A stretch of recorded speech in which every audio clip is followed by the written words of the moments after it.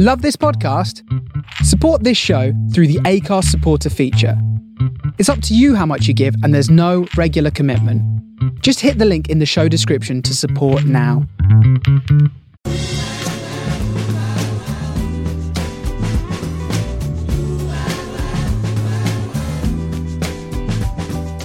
This is the Soho Radio Podcast, showcasing some of the best broadcasts from our online radio station, right from the heart of Soho, London.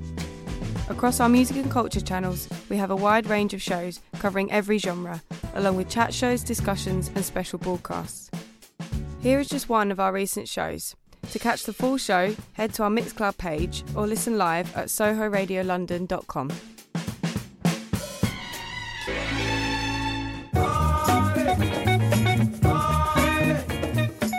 Why, hello there. Good morrow, Jelly Cleaver. How art thou? I'm very nice, Beth Hopkins, and how are you? I'm very nice. I love the way you answered that. I'm very nice today. Well, you know. Yeah, everyone's always really nice. And hello, lovely listeners. I hope you are also nice today. You are listening to Soho Radio, and we call it Yaz. Yeah. And we're coming at you from our lounge because we live together in a big jazz house.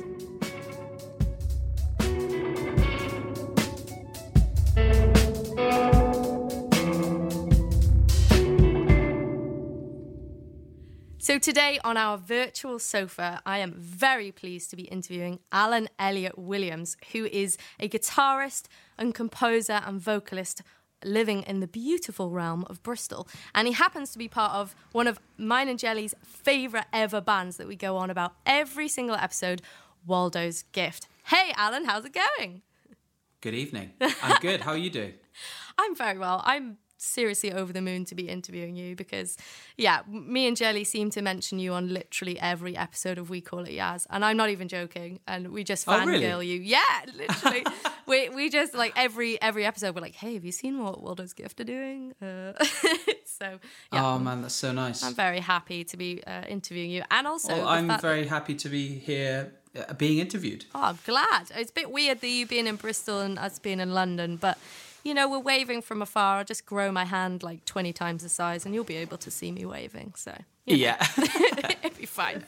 And I'm super excited to be talking to you, especially as you've just released the sickest EP ever with Blackacre Records, which is awesome. And it's called The Hut. How do you feel about that release? Must be weird in lockdown, releasing a sick EP. Oh, yeah, I know. Yeah, it feels amazing. The whole thing kind of came together at the beginning of lockdown, actually. We'd basically written this whole EP at the start of the year. We'd had it finished by February, at least. And then, the whole Blackacre thing, that kind of took shape around, I think it was March and April.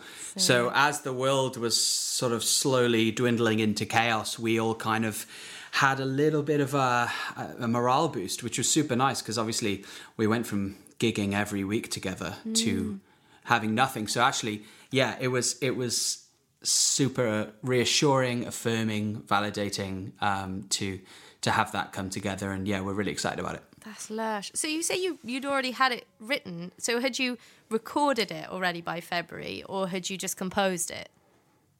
We had everything recorded by then. We were basically good to go. The recording process was kind of unorthodox in a way because we basically, as you know, but many people don't. We spent most of our time together improvising music over the past few years. We were just, the first album we released was entirely improvised. So with this recording, we kind of decided to do something a little bit more composed, a bit more refined, and we basically kind of took some of our improvs, refined them, turned them into tunes, and recorded them. Recorded them sort of towards the end of last year and the beginning of this year. We were basically all set to go by February. So by the time the kind of Blackacre stuff was on the horizon, we were kind of pretty much ready to take the world by storm. That's awesome, and you have definitely taken the world by storm. I mean, well, it's funny. It feels great, but without the gigs, it all feels very. I mean, it's all online, isn't it? Pretty much. It sort so of feels it a bit like very up abstract. in the headspace of life. Yeah, you're like, absolutely. Is this Yeah, that's a real? good way to put it. Is this real life? Yeah. It's funny because just having it all online, it does feel like you can see people are engaging and people are talking about it, but somehow without that kind of performative aspect and that kind of catharsis that you get when you tour a release and you get to actually share it with people. With that lacking, there was, for me personally at least, there was a bit of a kind of emptiness in that, but really I was just kind of overjoyed to actually finally be releasing this, to be honest with you. So did you think about the tunes and how they would sound in a live context when you were writing them? Because obviously before you just improvised everything and it wasn't thinking, we'll be performing this again. But with this one, you're kind of moving away from that improvised side. Are you thinking, right, this will be a banger, everyone will be singing this in live, or how did you go about it?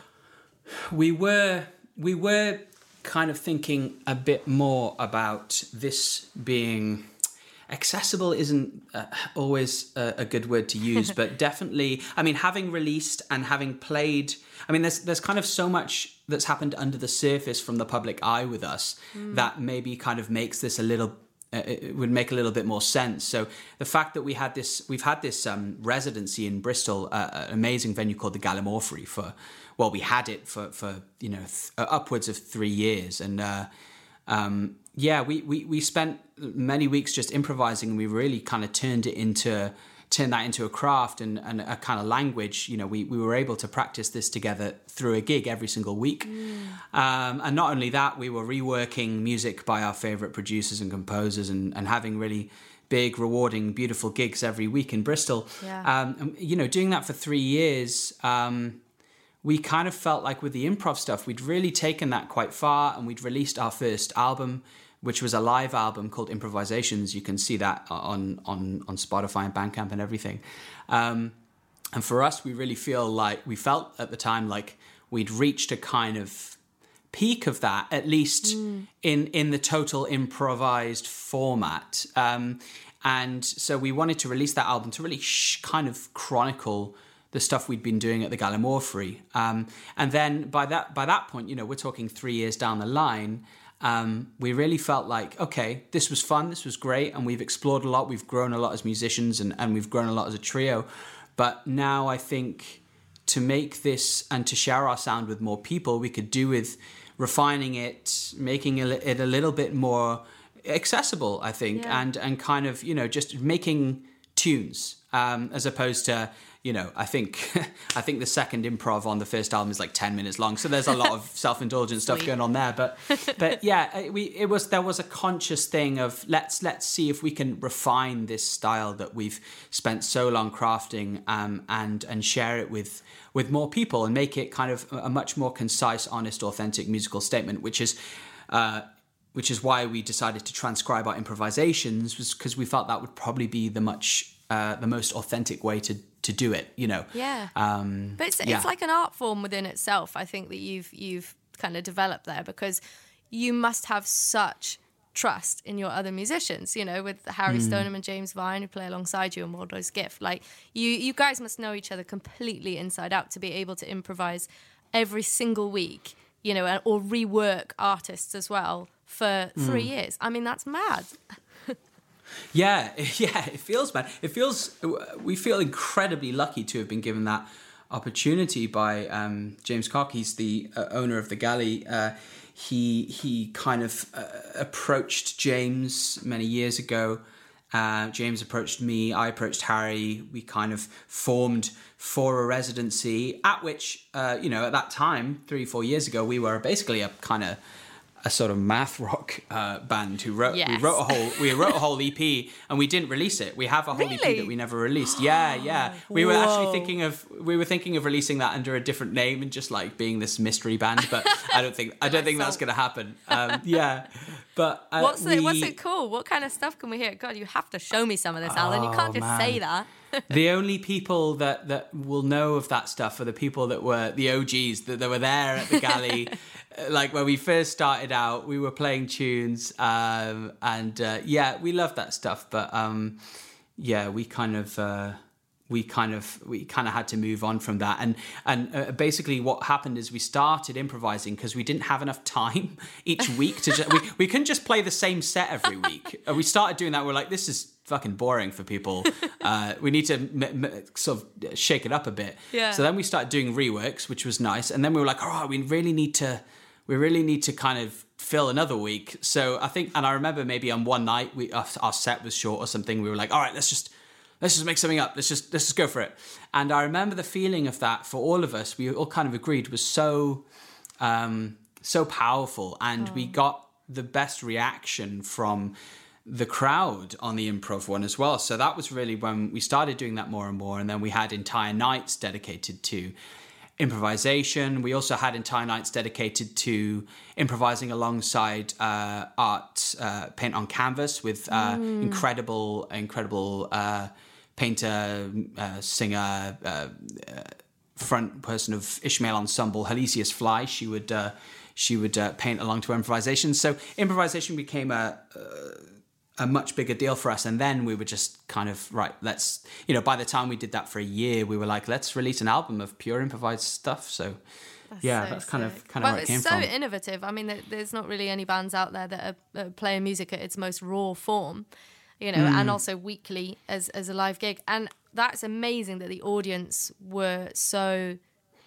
taken by the improvised stuff as well, because you might not expect that, to suddenly have an audience that are completely with you and almost part of it, I suppose. Especially, an audience in Bristol, they're very on board. So it's a very welcoming place to play. I think you touched on why it felt so great, actually. It's because they were and are part of it, Every time we improvised there, mainly in the improvs, it really felt like everyone was together. It wasn't really about us as much. I know that's a very kind of, it almost sounds contrived to say, and I'm trying to be too kind of modest, but it did feel like an actual dialogue, and everyone was involved. We were involved, the audience was involved, the bar staff were involved. The whole thing just kind of became one event. And we really felt that when we would improvise, we'd be on the edge of our seats. The audience would be on the edge of their seats. The bar staff would be, kind of making a load of noise, and we'd all be sharing this moment together, and nobody knew what was going to happen. And I think actually sharing that fact of nobody had any idea what was going to come next, including us, was a kind of uniting factor in a way. 100%. The energy, I can feel the energy of you describing it from here. Like, I can feel like I'm sat in the room and it's buzzing and everyone's I'm getting nostalgic. It's I feel a part of my soul has gone somewhere, at least for a time. But yeah, it's kind of been strange not to have that for the past, year, man. Yeah, almost under a year, but still, yeah, it was a special time for sure. And we long for those days to return. Definitely. So you say that you didn't actually form like as Waldo's Gift at the start. You kind of just came together for a residency. Do you feel like you kind of became a bit of a moving entity because you did so many collaborations with other artists? And as you say, like people like Halicius Fly, and I know that a couple of saxophone players and like a couple of people from Ishmael Ensemble jumped on every few weeks, like Bethany Stenning, who's Stanley. I know that she jumped on. Like, was it important for Waldo's Gift to develop with other artists and other art forms? 100%. That was really the whole. It became the whole point.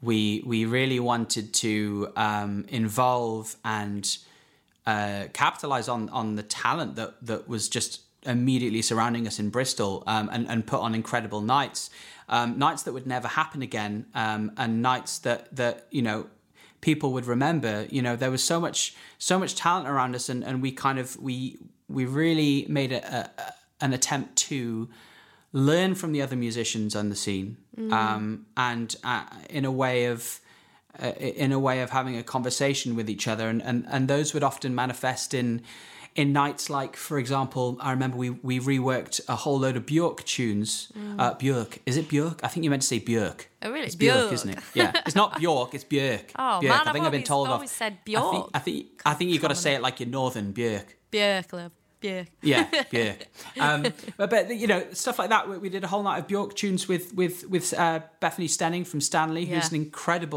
she's an incredible force. You know, and that was a learning experience for all of us. We were all kind of on the edge there, trying things, you know, having a week to rehearse, trying outlandish arrangements, and then, you know, doing it on a night where we're all basically shitting ourselves, you know, doing that again and again and again and again with so many people and pushing ourselves to the limits. And yeah, also, of course, doing, we you know, God, get nostalgic, but we also did In Rainbows. Oh my God, and I think that's one we of my did that. favourite albums. Yeah, we did that with, it was the three of us, but then we also had, we had Elliot Ellison from Cousin Kula and a band called Tamison singing a lot of that with us. And also we had Pete Cunningham from Ishmael Ensemble doing a bunch of those. So yeah, it really did feel like we kind of made the most of a kind of collective of musicians that were there, but weren't necessarily forming a whole as of yet. And we do really feel like we created so many relationships with that night. And yeah, it was a special time. God, I'm getting emotional. I mean, I feel it this side. I've got a cup of tea here. I need a glass of brandy. I need a glass of brandy and a mince pie. Oh, mince pie. Don't mention I know, them. I'm saying, God, I was saying, I actually think this year is the one year where it's actually permissible to get way too excited about Christmas way too early. Do you know what I mean? Yeah. It's like, fair enough. Like 100%. It's mid-November and you're eating a mince pie and you're having some brandy. You're living your best life. Fair enough. It's been a shit year. Like, you deserve to do that. You deserve to do that in September, you know. 100%. Yeah, I've been chaining the mince pie since March, actually. I just didn't tell anyone. No, I'm joking. That would be extreme. Although I was out on a walk earlier and someone had their Christmas tree up. I was like, fair play. Soon as Halloween's over, shoved it up.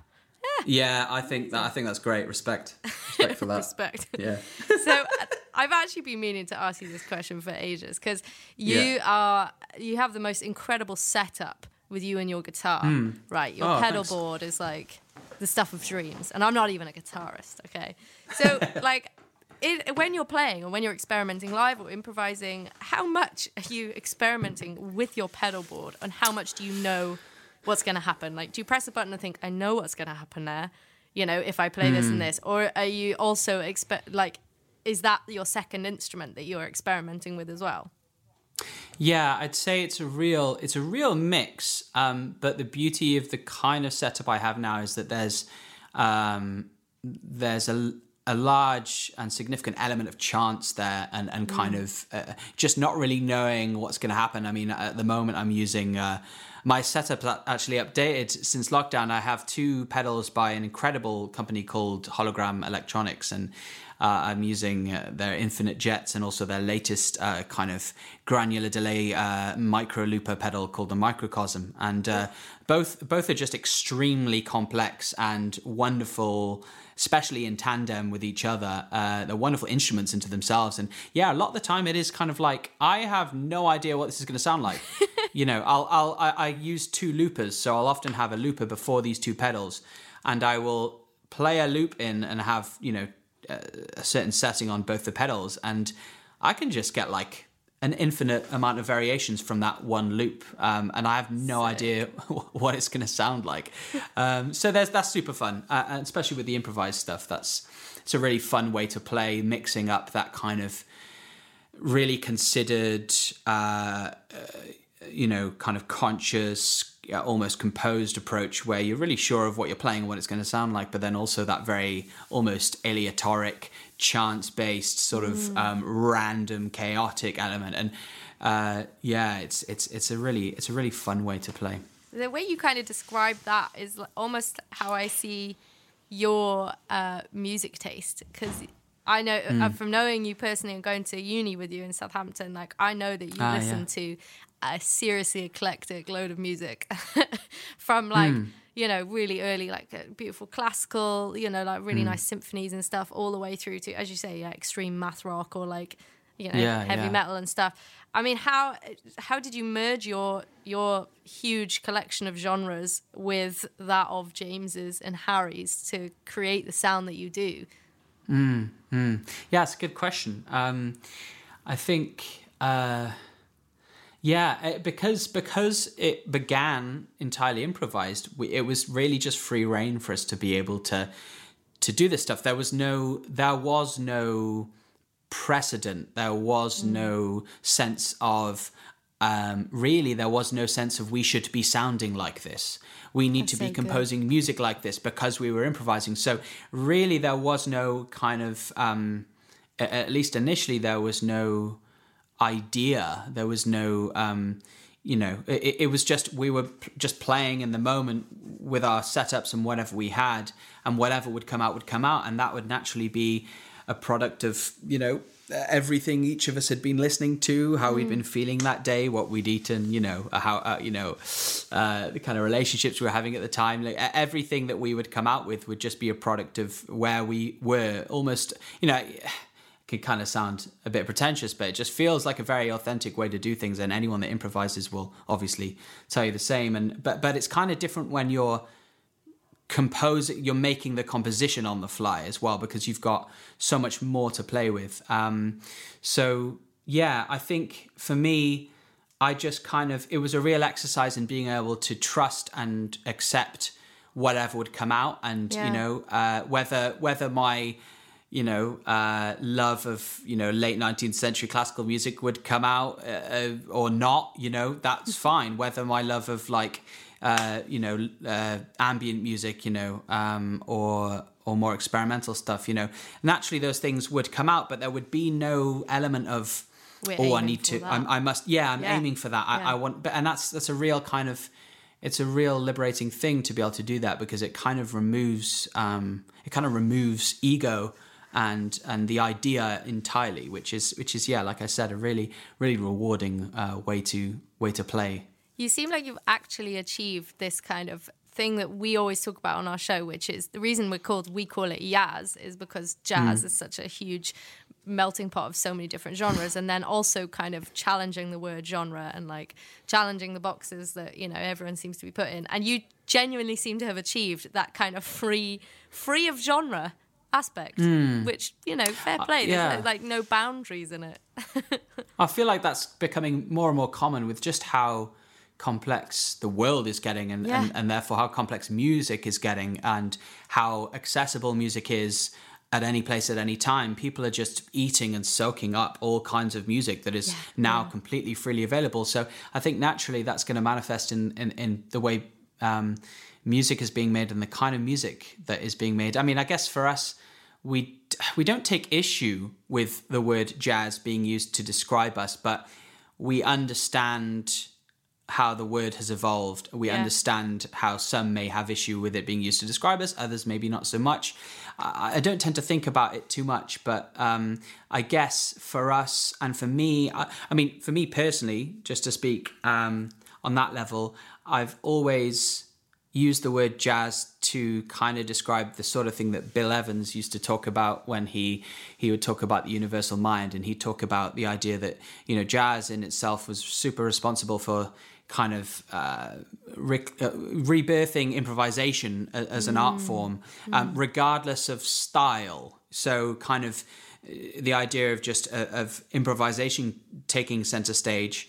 But, it's like when you listen to jazz from Sweden and Norway, often a lot of the time, it's very different, and the kind of language is a little bit different, and it maybe doesn't swing the same or whatever, but the uniting factor is this kind of commitment to the moment, which I've always been really enamored with, that kind of view of things of it's an approach to playing music, and its approach to practicing music that is centered around improvisation, and that in itself is, I kind of often use the word jazz to talk about anything like that, whether it kind of, often whether it, I don't know, Marsalis wouldn't agree, but whether it kind of swings or not, but, that's different strokes, different folks. Having the description of jazz as a commitment to the moment is possibly the most beautiful statement I've ever heard, Alan. That was stunning. So that I just, that's it. Commitment to the moment. And I suppose you guys completely embody that phrase, in all that you've done. So, yeah, hats off to you. You create something really beautiful. And, there's so many artists that kind of have evolved around you as well. And you've all come up together. And that's part of the jazz scene at the moment that's happening in the UK. It's actually heavily based on community, and everyone bringing each other up. So, yeah, that's lush. Yeah. Well, Great. just before we finish, so your EP is called The Hut. I've got a really important question about one of your other tracks, which is called Jabba. Okay. Oh yeah. Did you do that on purpose? That there's a track called Jabba and there's a track called The Hut, as in Jabba the Hutt. Absolutely not. No. Total chance. No. No. I think we were aware of the potential, talk of being a sort of a clandestine kind of Star Wars jazz band. Trying to get these subliminal Star Wars messages out. But no. That wasn't the case. But The Hut. The Hut is an interesting one. The Hut was actually named The Hut because. Well, there are a few reasons, but mainly because on the day of writing it, my card got cloned. And the first thing, we were literally writing it, and I had to leave the rehearsal room for 20 minutes to sort out these bastards that were that literally managed to get into my account, answer all the questions, get in. And the first thing they did was spend 40 quid at Pizza Hut. It's the first thing they did. And I literally remember coming back into the room, just being like, they've been to Pizza Hut, and they changed my password to Nando's. And I was just like, these people, absolutely awful. So yeah, that's those are the beautiful, profound origins of the name of our EP. The Hut is actually short for Pizza Hut. Well, okay, well, no. So this is how we kind of justify it, and so we don't just become some sort of like pizza sponsor band. It was so that was a kind of side thing. But then we sort of realized that it's sort of using the hut to symbolize the home that we'd made for ourselves here in Bristol, and kind of to talk about us coming out of it, and also the artwork was totally by chance, looked like a kind of a hut that in Halicius Fly's beautiful abstract style. So it all kind of came together. Okay, I won't go around telling people that you're actually named after Pizza Hut then. Yeah, no, please don't. That would really cramp our image. I will not. But yeah, to everyone listening to this beautiful interview, Alan and James and Harry literally have created something stunning. So please go and listen to their, copious amounts of releases, including some really cool ones off compilation album New Horizons, which is just like amazing Bristol scene. So go and check that out. But yeah, The Hut is their latest EP, just released. And I want to do a special shout out to the final song of it because, oh my goodness, it is stunning. And you just put that on. It's called Tiny Chapter. Turn all the lights off and get them on your headphones really loud and just like immerse yourself in that beautiful liquid music. So, Alan, thank you so much for speaking to me today. We're going to play out with Song for Margaret from The Hut, and we'll be definitely seeing you soon, hopefully, somehow between Bristol and London. Thank you so much. Thanks, Alan.